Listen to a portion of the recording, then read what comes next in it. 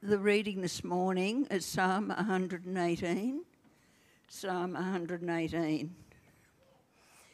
Give thanks to the Lord, for he is good. His faithful love endures forever. Let Israel say his faithful love endures forever. Let the house of Aaron say his faithful love endures forever. Let those who fear the Lord say his faithful love endures forever. I called to the Lord in distress. The Lord answered me and put me in a spacious place. The Lord is for me. I will not be afraid. What can a mere mortal do to me? The Lord is my helper. Therefore I will look in triumph on those who hate me. It is better to take refuge in the Lord than to trust in humanity. It is better to take refuge in the Lord than to trust in nobles. All the nations surrounded me. In the name of the Lord, I destroyed them. They surrounded me. Yes, they surrounded me. In the name of the Lord, I destroyed them. They surrounded me like bees. They were extinguished like a fire among thorns. In the name of the Lord, I will destroy them. They pushed hard to make me fall, but the Lord helped me. The Lord is my strength and my song. He has become my salvation. There are shouts of joy and victory in the tents of the righteous.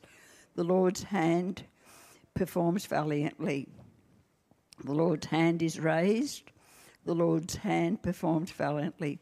I will not die, but I will live and proclaim what the Lord has done. The Lord disciplined me severely, but did not give me over to death. Open the gates of righteousness for me. I will enter through them and give thanks to the Lord.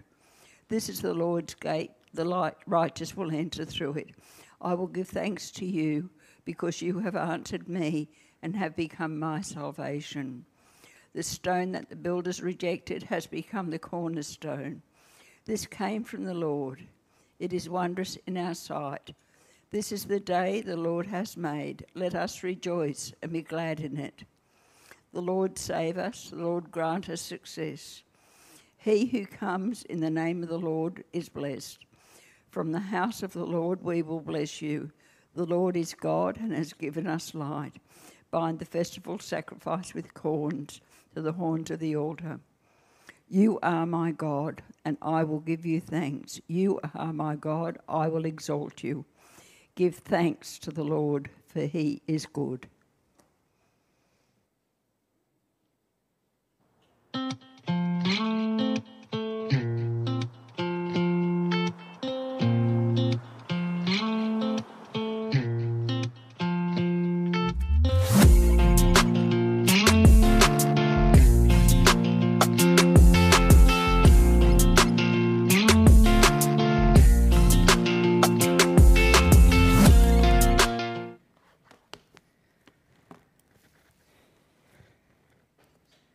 I think that music was supposed to be to help me also come up and get ready and stuff, but I got my mask tangled up in my speaker thing, and yeah, chaos. I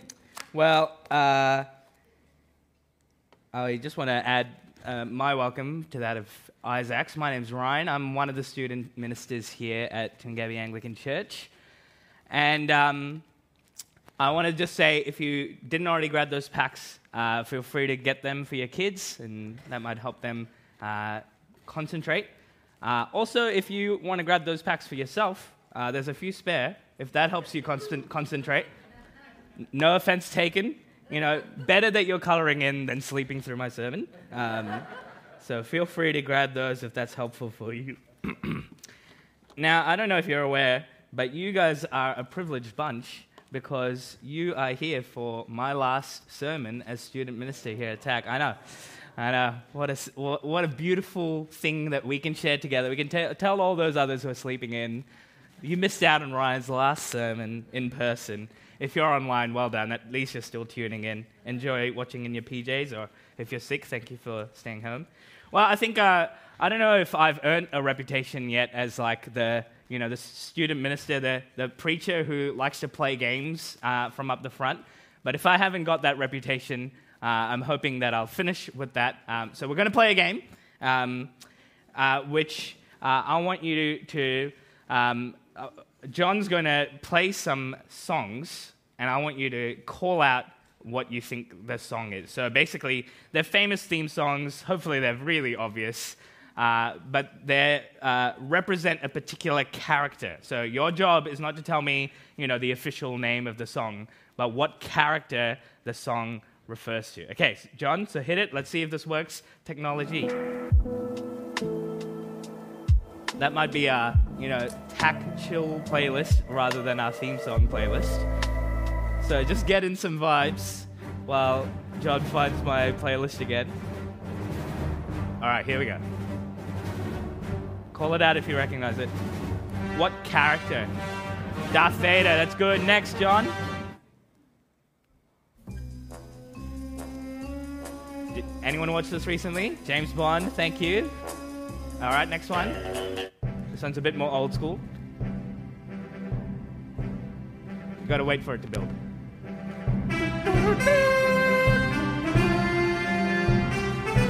Say it louder, Matt. Thank you. Indiana Jones next. All right. Rocky, get into it. Hold on. Don't skip it yet. Wait for it. Okay, last one.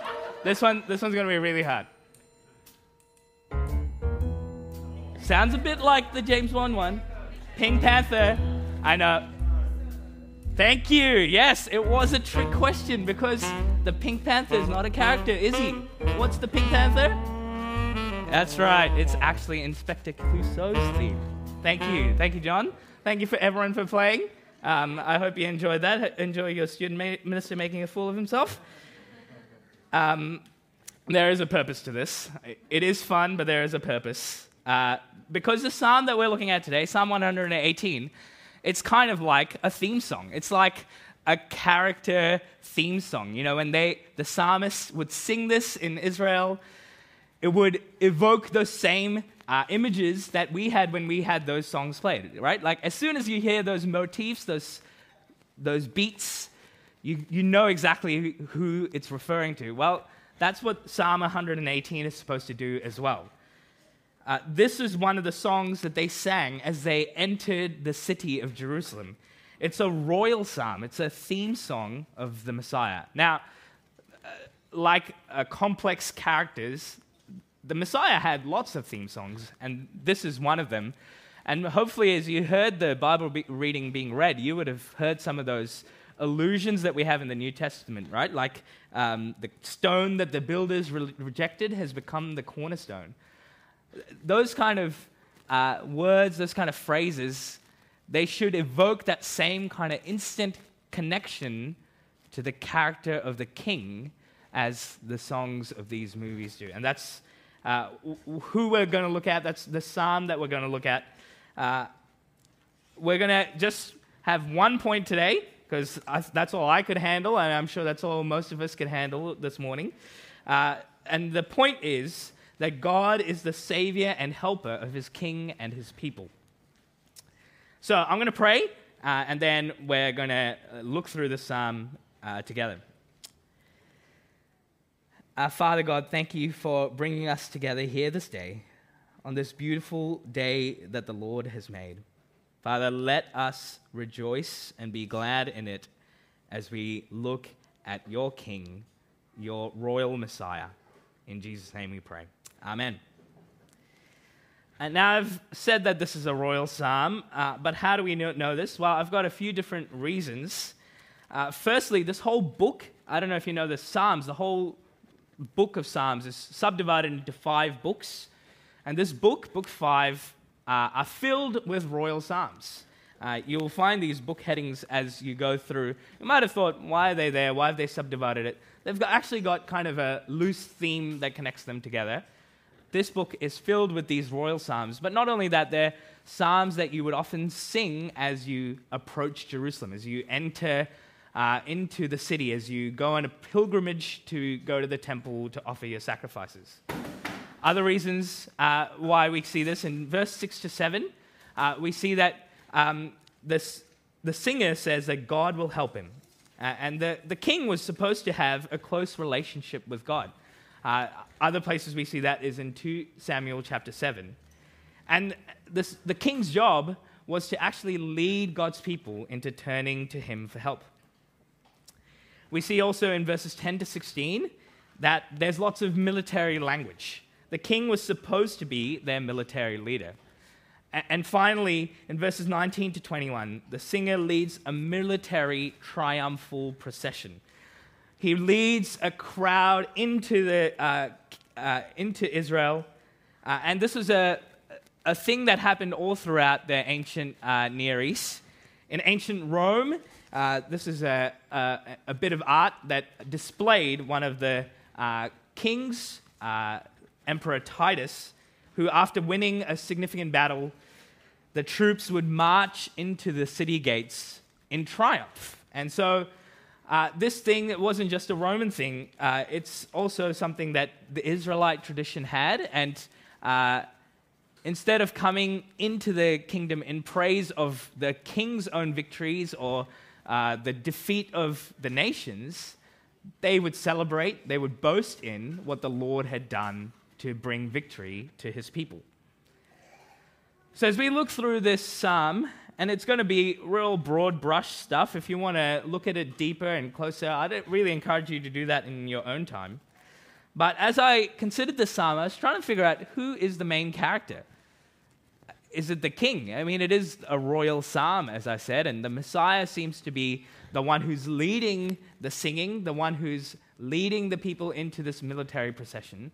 So you wouldn't be silly to think that maybe the king is the main character of this. But if we read closely at what the king is talking about and who the king is talking about, you'll see that actually the main character of the psalm, as in all of Israel's history, as in our story, the main character is actually God. The whole psalm keeps actually pointing us back to God. You see, God is shown time and again through the psalm as the Savior. You can see that in verse 14. Verse 14 says, "The Lord is my strength and my song. He has become my salvation." It's very common in those kind of cultures for the king to boast in his victory in his own strength, that he somehow, the military leader, gets all the credit, but not in Israel.